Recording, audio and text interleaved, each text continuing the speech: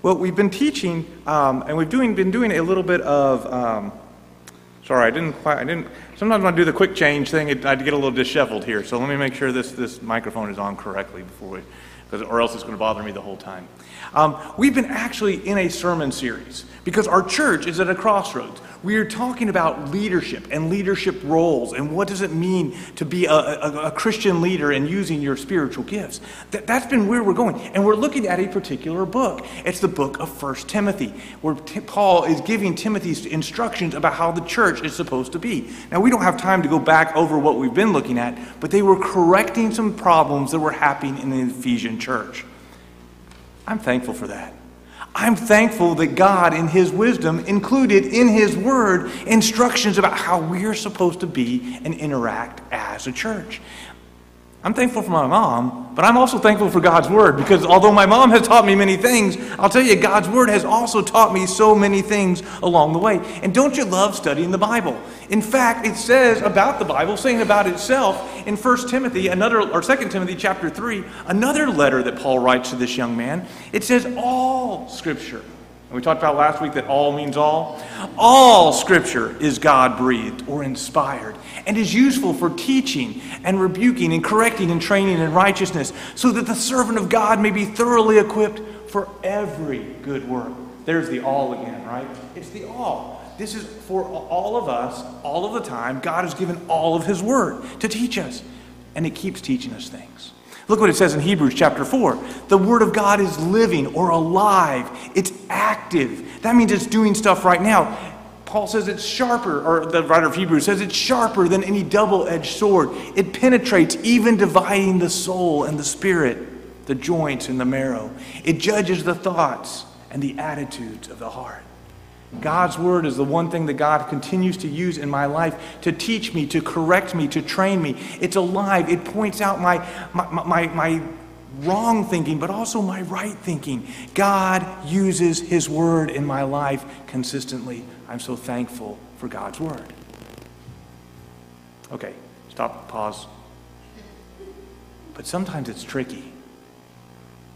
There are some passages in the Bible that I look at and I go, geez, I don't know what that means exactly. Okay, there's even some that make me a little bit uncomfortable. I've been telling you we're going through 1 Timothy, and we come today to a passage that makes me a little bit squeamish, causes me to be a little bit uneasy, has caused me to study harder than I have in a long, long time, and digging through a lot more stuff of material than I usually have to do, and because it doesn't seem to be apparent, and it goes against what I think is often what my sensibilities and even the wisdom God has given me in my heart. Okay, let's just jump to the passage, okay? Let's just read what it is. It's 1 Timothy chapter 2, verse 11 through 15. It says, a woman should learn in quietness and full submission. I don't permit a woman to teach or assume authority over a man. She must be quiet. For Adam was formed first, then Eve, and Adam was not the one deceived. It was the woman who was deceived and became a sinner. Now we know Adam became a sinner too, but okay. But women will be saved through childbearing if they continue in faith and love and holiness with propriety. So happy Mother's Day. And probably what will probably be up on some website somewhere as the greatest blooper any pastor could ever make in his sermon preparation or planning, me not remembering Mother's Day, has somehow lined out 1 Timothy and all the passages we were going to teach on, and it just so happens that this one falls on Mother's Day. I was so glad that Pastor Lee reminded me that it was Mother's Day today, and I'm like, oh no. Well, here we are. This is the passage. Let's jump in. Let's dig deep. I think it actually has something to say not only to our mothers, but to the women that are not mothers, and to the men and all of us in the church together. Let's dig deep. You see what I'm worried about. You see the obvious problems. What does it say in verse 11? A woman should learn in quietness, full submission. I don't permit a woman to teach or have authority, any authority over a man. She must be quiet. You see why this is a problem, right? I mean, all of a sudden, what? Does that mean in the home? Does that mean in the workplace? Does that mean at school? Okay, in my classes, am I supposed to ask a question? Oh, I'm sorry, you're female. You're not allowed to speak. Only the men can answer the question. Is that how this is supposed to go? That doesn't seem to be what I think of when I think of how Christ has called us into one body and one people. It seems to go against everything I think. Is this about the home, the workplace? Is this only about the church? But even then, in church, does that mean women shouldn't speak at church at all? Like from the moment you get out of your car to the minute you leave? Is that what this is saying? Okay, do you even see the bigger problem? Look in the next verse. In verse 15, it says, women will be saved through childbearing. Wait.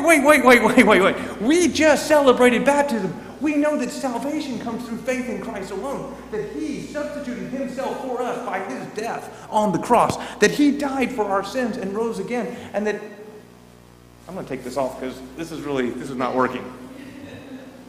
That He died, that He rose again. That He and He alone is the one who provided salvation for us. We know that it is in Christ and Christ alone that salvation comes. It is not through childbearing. Then what would women who they never married or never had children, are they impossible to go to heaven or be saved? That can't be what Paul means. I don't understand this passage. I don't understand this text. But I believe all Scripture is God-breathed. I believe that God has every word in here for our instruction. So what do I do? Brothers and sisters, we are called to the sometimes difficult task of interpretation, of trying to get exactly what the Scripture means. And when we interpret Scripture, we begin with saying what was the original meaning that God intended for the original recipients, those who initially received that letter. And then we draw out of that principles that lead us in today's world, principles that direct and directives for us as God's people today. So how do we do this? How do we do this interpretation? Well, first, we have to determine the meaning of the original words and phrases in the original language. We've got to look and say, make sure it wasn't written in English, by the way. It was written in Greek and the Old Testament in Hebrew. And we need to understand the syntax, the grammar, the semantic range of the different words involved. And we need to compare those words and phrases for how they're used elsewhere throughout the Scriptures. We compare what Paul says here with what Paul says elsewhere, with what Peter says, with what Jesus says, and what's said throughout the Scriptures. And finally, we don't want to skip this. We have to look at the societal context. What was going on in that situation, both in the Greco-Roman world in which the New Testament was produced, in the in the Jewish tradition where Jesus and the apostles were coming from, and even in the particulars of the church at Ephesus where Timothy was leading and where he was serving as pastors. Okay, if this was my class, this would be the moment that everybody go like, okay, they're already on their phones looking for what class can I transfer into. That sounds a lot. That's way too difficult. How can I really interpret the Bible that way? Do I have to read every verse of Scripture and do all of this work? I've not been to seminary. I don't know Greek. I don't know Hebrew. I think I need to find an easier class. So there's got to be somewhere I can transfer to. Here's some good news, friends. Brothers, sisters, look at this. If you have a good translation of the Bible, a good translation, or even multiple translations, that can help us get to those original meanings of the words. And a good study Bible or Bible commentary, that can help resolve a lot of issues. In fact, that will help you resolve most issues and help you understand what's going on. So it's not actually too far away. It's not actually something that's very difficult, okay? Except in passages like this, where Bible scholars disagree. And I'm not, for those of you that know the context, I'm not just talking about the Bible scholars who, well, there's those that don't really believe the Bible's true, and then the ones that really do believe the Bible's true. I'm talking about the ones who all believe the Bible is true and really disagree with each other about what this text is particularly talking about. So hang on. We're about to dig deep. Hang on. If you're taking notes, hang on. We're going to go, because there is great disagreement about this passage, and I'm going to give you a warning right now. You might disagree with where I've landed on this. And if so, we can keep talking about it. You might change my mind. I might change yours. because this one is confusing. And we have instructions in Romans 14 about how we deal with disputable matters, how we kind of keep it to ourselves for the most part. We never do something that's going to cause someone else to stumble, but we're always working together to try to understand the text. Okay, so let's go. I'm convinced, I'm just going to lay it out here. Here's my thesis. I'm convinced that this text does not mean that a woman is supposed to be subordinate and submissive to all men in every context. I don't know very many people who think that is true, but there are a few. But that is not what Paul is arguing for. I don't even think that it means that women are supposed to be submissive and subordinate in the church context where they don't have a voice or a role or places to teach and make God's word and make him known. I am so thankful for the women who have taught me so many important truths in my life. I don't think that's what this means. But what I do think is this passage that says a woman should learn in quietness and full submission, that she's not supposed to teach or assume authority over a man, she must be quiet. I believe we need to look at some other passages that actually affirm that women had very specific roles in the church. 1 Corinthians 11 is one of those. It's a passage about worship. It's about what the church did when they came together. And the Apostle Paul says, every man who prays or prophesies with his head covered dishonors his head. But every woman who prays or prophesies with her head uncovered dishonors her head. It is the same as her head being shaved. Okay, that passage has its own problems, but this is clear. And everyone agrees that this is clear. That in the early church, in the church at Corinth, that women prayed in public as part of the worship. That women prophesied. Well, what is prophecy? They were giving directives from God to God's people about what God was calling them to do. They had a critical, important role in the communal life of the church together. That is not even disputed. We all see this. Well, he goes on. Other passages, like Romans chapter 16, is so important because Paul is just giving, hey, greet this person and greet this person. Let me tell you about this person and hey, this person. All the way through Romans 16, the women have a predominant role. Look what he says in the very first verse. I commend to you our sister. I mean, it's not a guy. It's his sister. Our sister Phoebe. She's a deacon.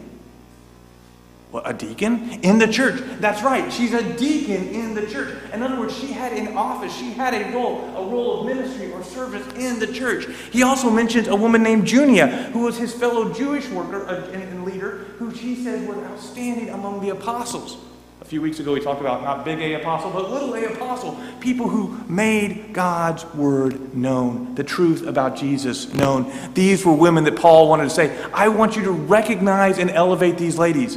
He goes on. We don't have time to go through them all. But there was Mary, who was a hard worker, or Trophimus and Tryphosa. He says these women who worked hard in the Lord. There was Persis, another woman, he says, who was a servant of God and worked hard for the Lord. He mentions Julia and Olympus, all in one chapter, right alongside the men who were leaders in that congregation. The women were using their gifts and leading out in that congregation as well. Well, I'm convinced that this passage is not about the subjugation of women and complete limitation of women, also because of the actual grammar that is in the text itself. The language that is used. Look what it says in 1 Timothy chapter 2. He says, a woman should remain silent, or is it a wife should remain in quietness? Now, what do we mean here? Well, the root word there can often be used, and it's usually used sometimes for women and sometimes for wife. In fact, in the very next chapter, it seems to be used that way. Peter uses it. We're going to see the same word. The same word, sometimes used just to mean woman, but also often used to mean wife. A lot of biblical scholars and interpreters say, no, this is about a wife. And that would change the meaning a lot if he said, instead of a woman is supposed to learn in quietness, a wife should learn in quietness and full submission. I don't permit a wife to teach or assume authority over a man or over a husband. She must be quiet. This seems to correspond exactly with what Paul says in 1 Corinthians 14, right? Remember, we're using Scripture to interpret Scripture. We're using other passages where he says wives should remain silent in the churches. Oh, there's that quietness piece again. They are not allowed to speak but must remain in submission, as the law says. If they want to inquire about something, they should ask their own husbands. It seems more about wives at home than about the wife-husband relationship in the church than it does about the woman's relationship in the church. He says for it's disgraceful for a wife to speak in church. Now, here's what's going on. I think we can even see this a little bit. Have you ever been uncomfortable when you've seen a wife and a husband disagree, like in public? Like one saying one thing about the child and the other one saying the other thing about the child. Or you see a wife that not just disagreeing about where to go to eat, but disagreeing about something else. Well, I think we ought to do our money this way. And just in public. And it's fine that we all disagree. I'm just going to go ahead and those of you that are married, those of you who think about marriage, there's marriage adjustments. We all have disagreements and discussions. But when it's in public, sometimes that's just a little bit on the awkward side, right?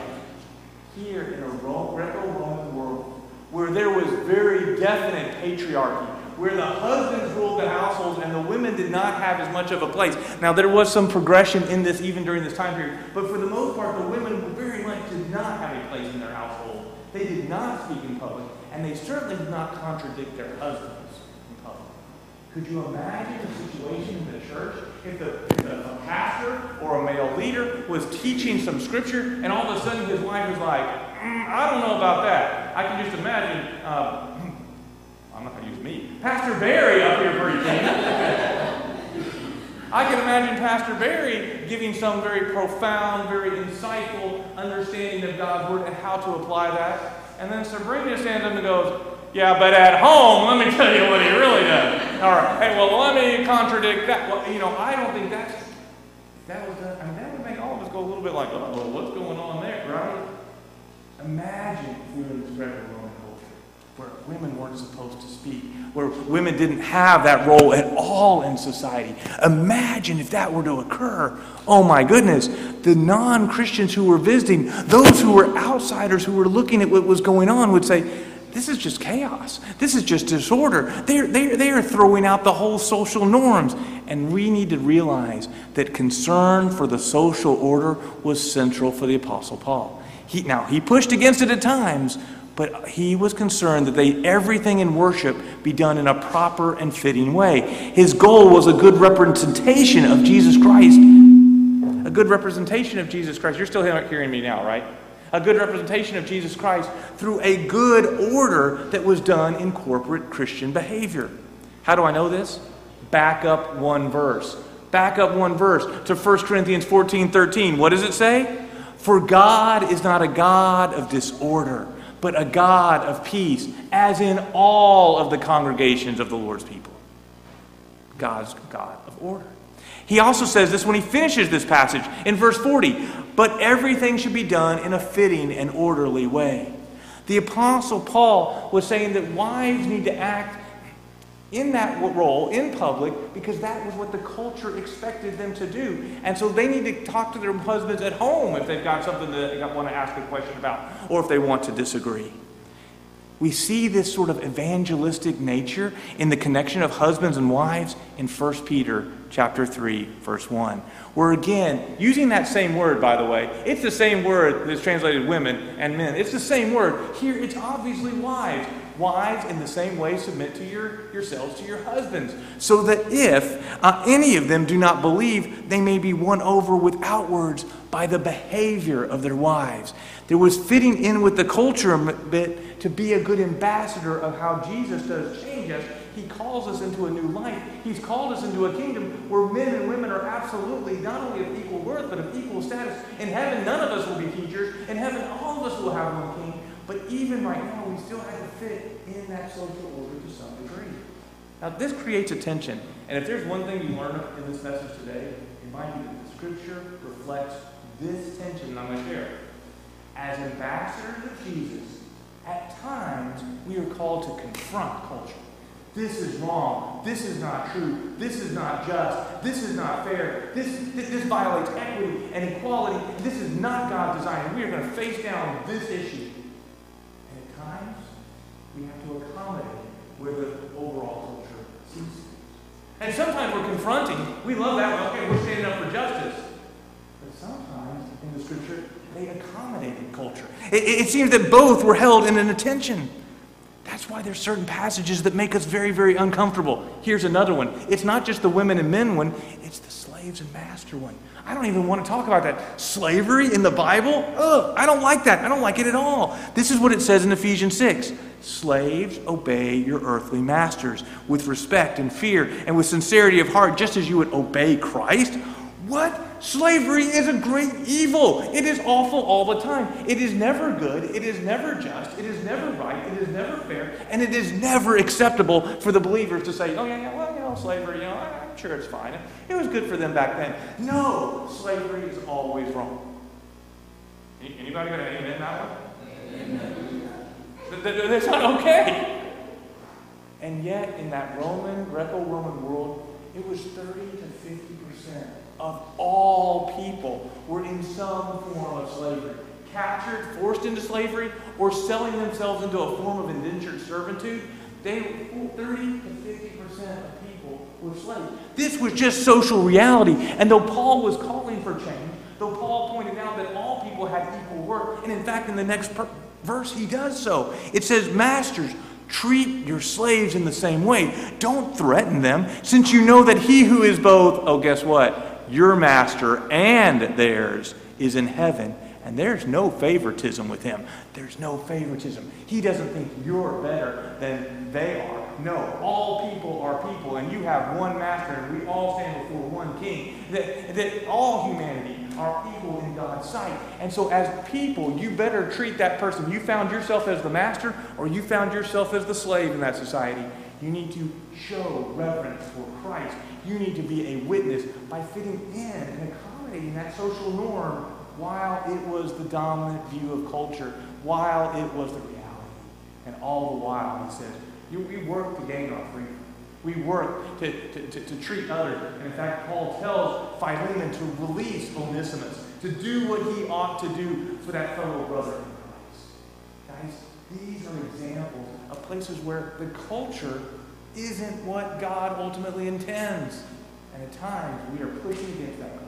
And Paul certainly was. I think he was pushing for women to have a place in the church and a place to use their spiritual gifts, so that in corporate worship, women had that role. And at the time, he was also accommodating the order that they believed was that was just the way it was. The universe has ordained it that the women didn't speak in public. They didn't have roles of teaching in public in that way.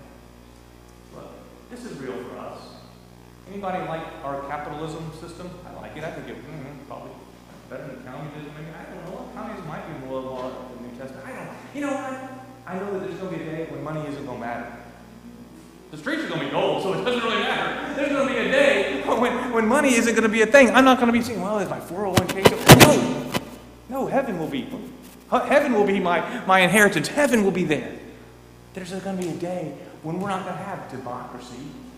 It's going to be a theocracy. It's going to be a monarchy. There's going to be Christ will be the head. And these fighting intentions in democracy, that's going to go away. The systems we have that might be the best we can have as humans are not God's ultimate intention for us.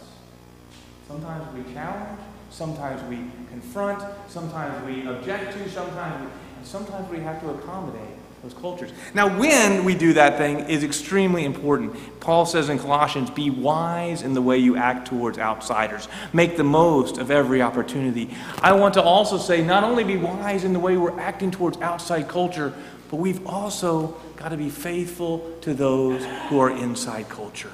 And they're inside this Christian community. We've got to be faithful interpreters of God's word, because I got to be honest, we've got to get this one right. We struggle, and I get it. Christians disagree about this issue, but we've got to get it right. In my class, I give an assignment. I've been doing it for several years on identity. Having students say, what do they believe is their very identity? You remember that Owen did this assignment. I did this. Okay.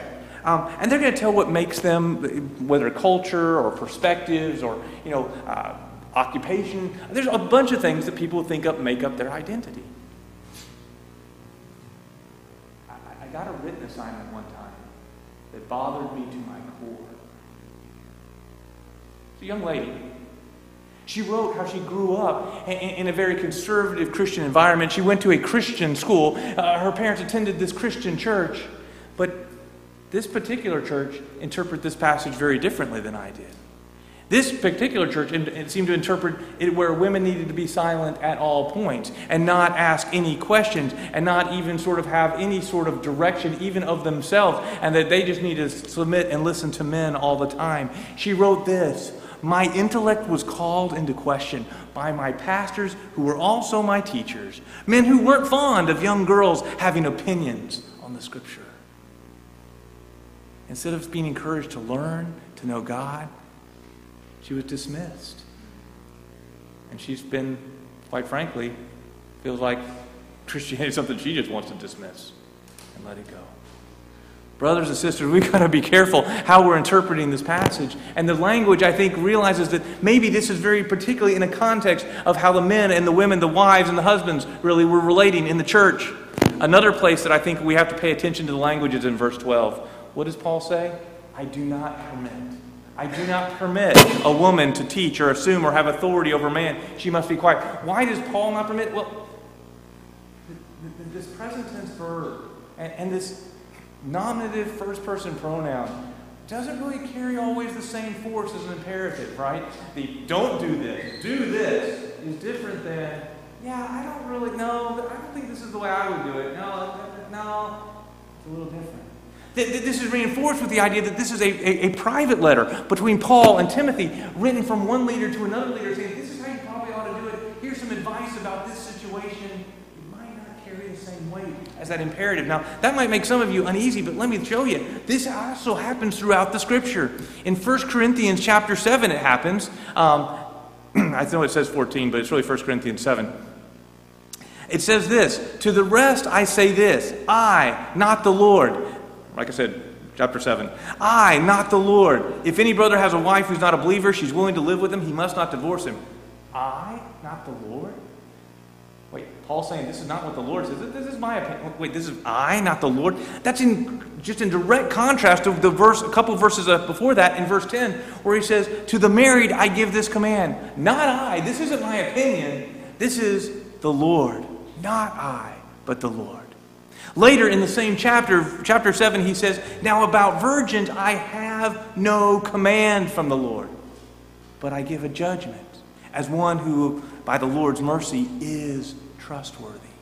Wait, I don't have some direct knowledge from God on this one? I, the apostle, am just saying, I'm making a judgment? Anybody get a little, oh gosh. All Scripture is God-breathed. We started right there. All. Remember we talked about this? All means all. All means all. So how in the world do we have an all Scripture where guys go, well, that's kind of my opinion on this one? See, I think God has these words here for a very specific reason. I think God is showing us that Christians do have to make judgments about all things.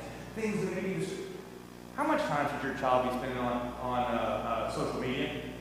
Well, let's look at verse. I don't have a verse for that. But we as Christians have to make decisions. All means all. It's all inspired by God. But here, I think this Scripture is particularly helping us realize that we've got to make some judgments. And let me tell you, conservative Bible-believing scholars are making judgments about these passages and trying to figure out what they mean. It's all inspired. We've all got to make judgments. And we've got to figure this out. In 1 Corinthians chapter 3, it says, the person with the Spirit makes judgments about all things. The Holy Spirit helps us and guides us. We need to listen to how the Spirit is directing us. Now, some of you, because you've looked at this before, some of you guys impress me with your biblical knowledge, and some of you, quite honestly, are a little bit better biblical scholars than I am. I figured that out. You figured that out too. And some of you are going to point out this. You're going to say, Mike, I appreciate your perspective, but you need to realize Paul gives a theological argument in this passage of why women and men have differences of roles and why you're going to point that out to me, and you're going to say, doesn't Paul say in 1 Timothy chapter 2, for Adam was formed first, then Eve, and Adam was not the one deceived, it was the woman who was deceived and became a sinner. See, Paul is giving a theological reason why the women are supposed to be quiet in church. They're obviously more susceptible to being confused or deceived, or isn't that what Paul is trying to obviously say here?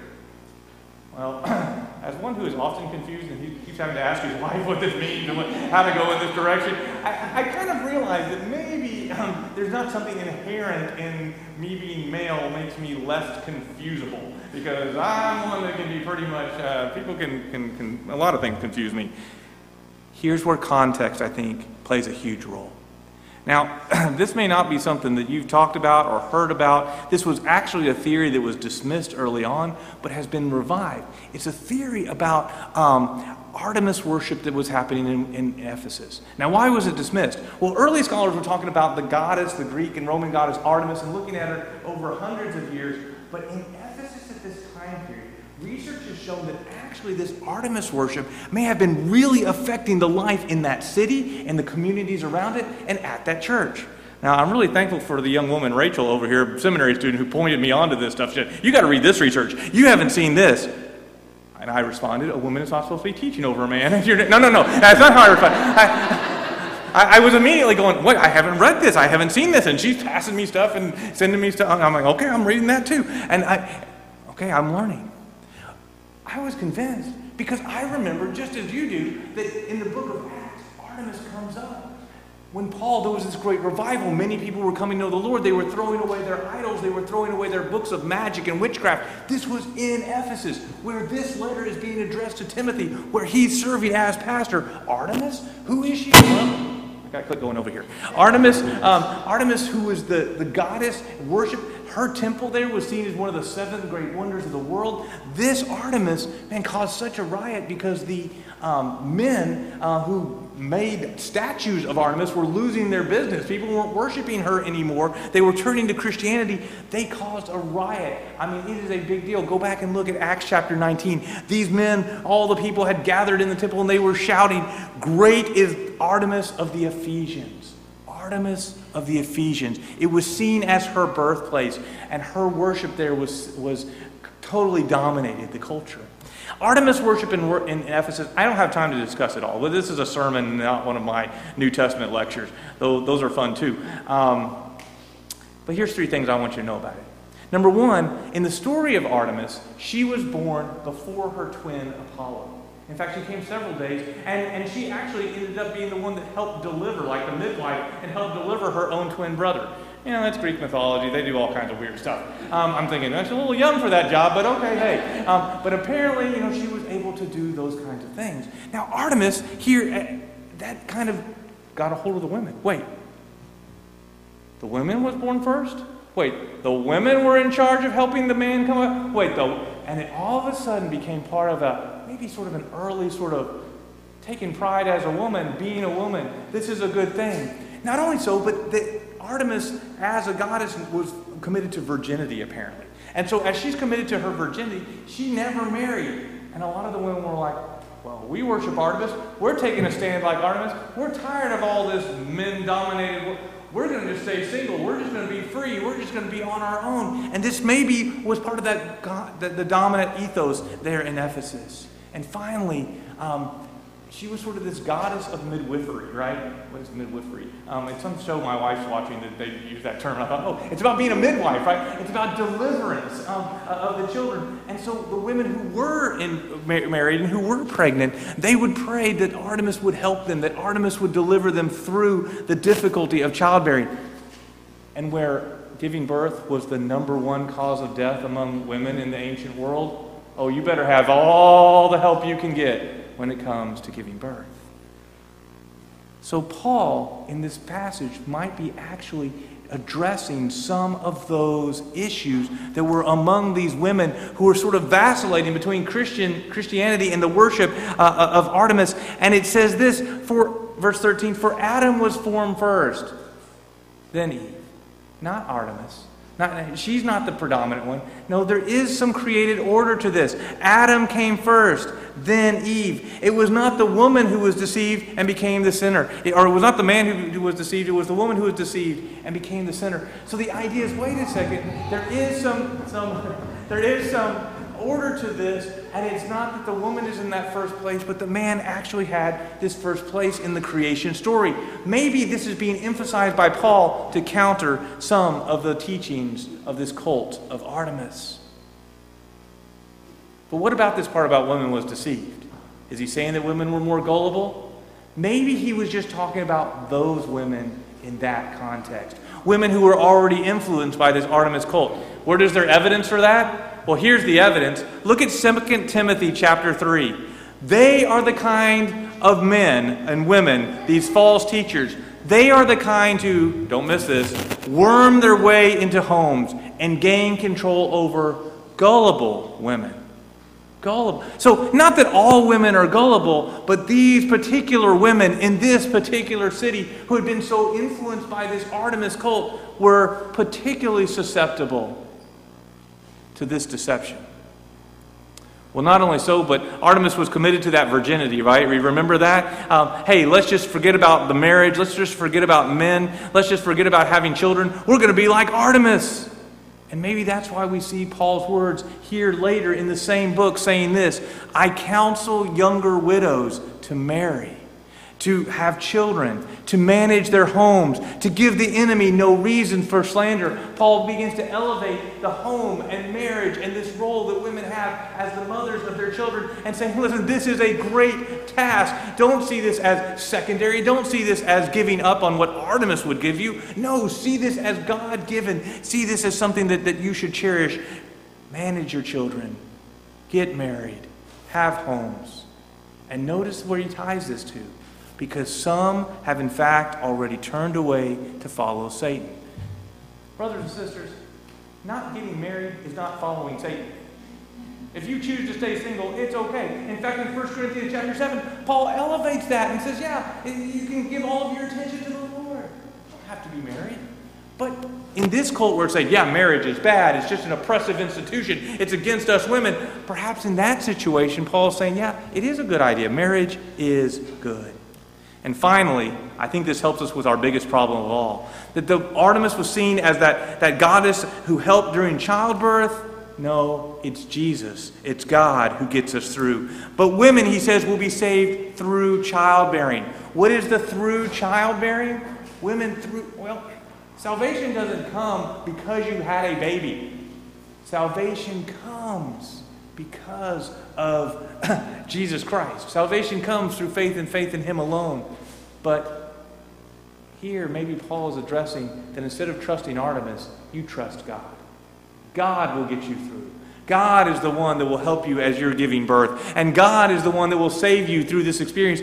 Even if you don't make it, He's the one that saves you for eternal life. Maybe this is all about this Artemis cult. Now, look, I know I'm out on a limb here. There are Bible scholars who would disagree with this, and this is a place of current debate right now. There's a new book coming out in November on it. This is a current argument right now among Bible scholars. But I've got some application for you. I've got some application for us as a church. Here's where we're going to land. Interpretation can be difficult. It just can.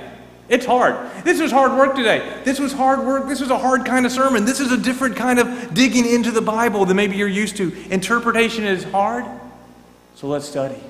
We have to get these things right. There's a lot at stake when we misinterpret the Scripture, when we use the Scripture to abuse others. There's a lot at stake. Let's make sure that we do our homework. Number 2, application. It is clear to me from Scripture that women are gifted sisters in Christ who should be encouraged to serve as God directs. That when a young woman, an older woman, any woman in our congregation says, hey, I think God wants to use me. I think I've got these spiritual gifts. Hey, we see these spiritual gifts in others. We're going to say, absolutely. Let's see how we can help you discover all that God is leading you to do and all that God has gifted you to become. We are not going to be a place that says, well, okay, you're okay. I'm glad that you want to follow God and know Him more, but well, first thing we need to give you a whole big giant list of all the things you can't do because you're not a male.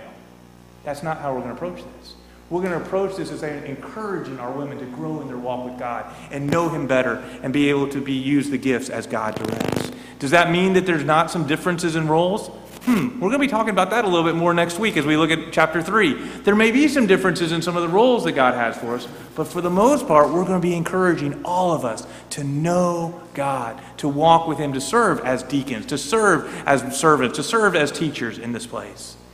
And finally, hope that you encounter this, that we have got to implement as we seek to know God and follow Him and be good ambassadors, that at times, as we implement this culture of heaven, that sometimes we are called to confront and stand up and point out the injustices in this world, the things that are wrong about our current culture. But at sometimes we have to still live within that culture, that we're not just going to be some kind of revolutionaries, that at the same time, sometimes we have to find places of accommodation. It's about knowing God's Word, and it's about having the right heart. I want to close with a story. In 1969, Southwestern Baptist Theological Seminary, one that we support, graduated its very first Masters of Divinity student that was a woman. Now, they've been graduating students since 1904. They'd had thousands of women actually kind of attend some of the classes, but actually as a Masters of Divinity student, they graduated their very first one in 1969. Now, you know the 60s, right? Woohoo! You know, lots of changes, right, in society were being pushed. This woman, when she first enrolled and wanted to be a Master's of Divinity student, they told her, young lady, I'm sorry. I'm sorry. No church is going to hire you as a pastor. That's not your role, and you really shouldn't be studying Master's of Divinity. I don't know why you're even enrolling in this degree program. She said, well, I'm not really trying to be a pastor. I'm not trying to take over the world. I'm not trying to push for some kind of big change in society. She said, I just want to know God. I want to be the best equipped servant in the church I can be. I just want to know the Scriptures as much as I can ever know them. And the seminary was like, well, I guess if you want to know the Scriptures, I guess no better place than to study the Scriptures at seminary. Oh, okay, go ahead. Fast forward a few decades. This woman had finished her PhD in childhood education, and the seminary was needing someone to be the professor of childhood education. And she applied for the job. And they said, oh, wait, you're a graduate from here. Oh, you have a PhD in education, but you also have your Master's of Divinity. That's great, because now you know the theology as well as knowing the stuff about children. What a big reversal in the school, right? What a crazy reversal. That woman taught at that seminary for over 20 years, training all kinds of children's ministers, youth ministers, future pastors, making sure that they all protected their children well, taught their children well in the schools. 20 years of service as a seminary professor, the person that was initially said, should you even be here studying Scripture in the MDiv? How many lives were impacted? I think the story of this woman is not a story of, boy, change society, though she did. I think the story is having the right heart. She wanted to know God. She wanted to serve Him in all the ways the Lord had for her. And it seemed like God had opened doors, or maybe we as a society had closed ones. So today, on Mother's Day, I want to thank that woman. I want to say, thanks, Mom. I appreciate what you did. Not as a woman who was seeking to cross barriers, but as a woman who wanted to follow God with all her heart and serve Him with everything that God had given to her. So I say thanks to my mom for all that God is using her continually in my life and how He's used her in the lives of so many others. You know, today, like I said, you may disagree with me where I landed on some of this. That's okay. We'll continue to study the Scripture together. But here's what we're going to do. As a church, we're going to seek to make sure all of us know God. Know Him personally. Know Him through His Word and through His Son, Jesus. Today, if you don't know Him, if you want to know Him, if you're watching online or sitting here and say, I need this relationship with Jesus, there is no reason to wait. You come, you respond, and find all that God has for you. Young or old, male, female, all of us are brought into the family of God through faith in Jesus Christ.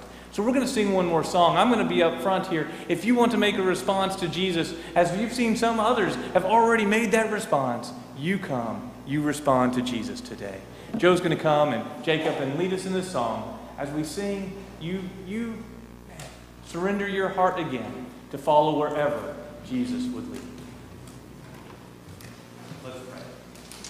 Father, thank you for the lives that have made so much difference to us. Thank you for our mothers. Thank you for your word, which is sometimes is unclear. But thank you that you make it clear through your Spirit and through your people. Help us to know and follow you completely. We pray this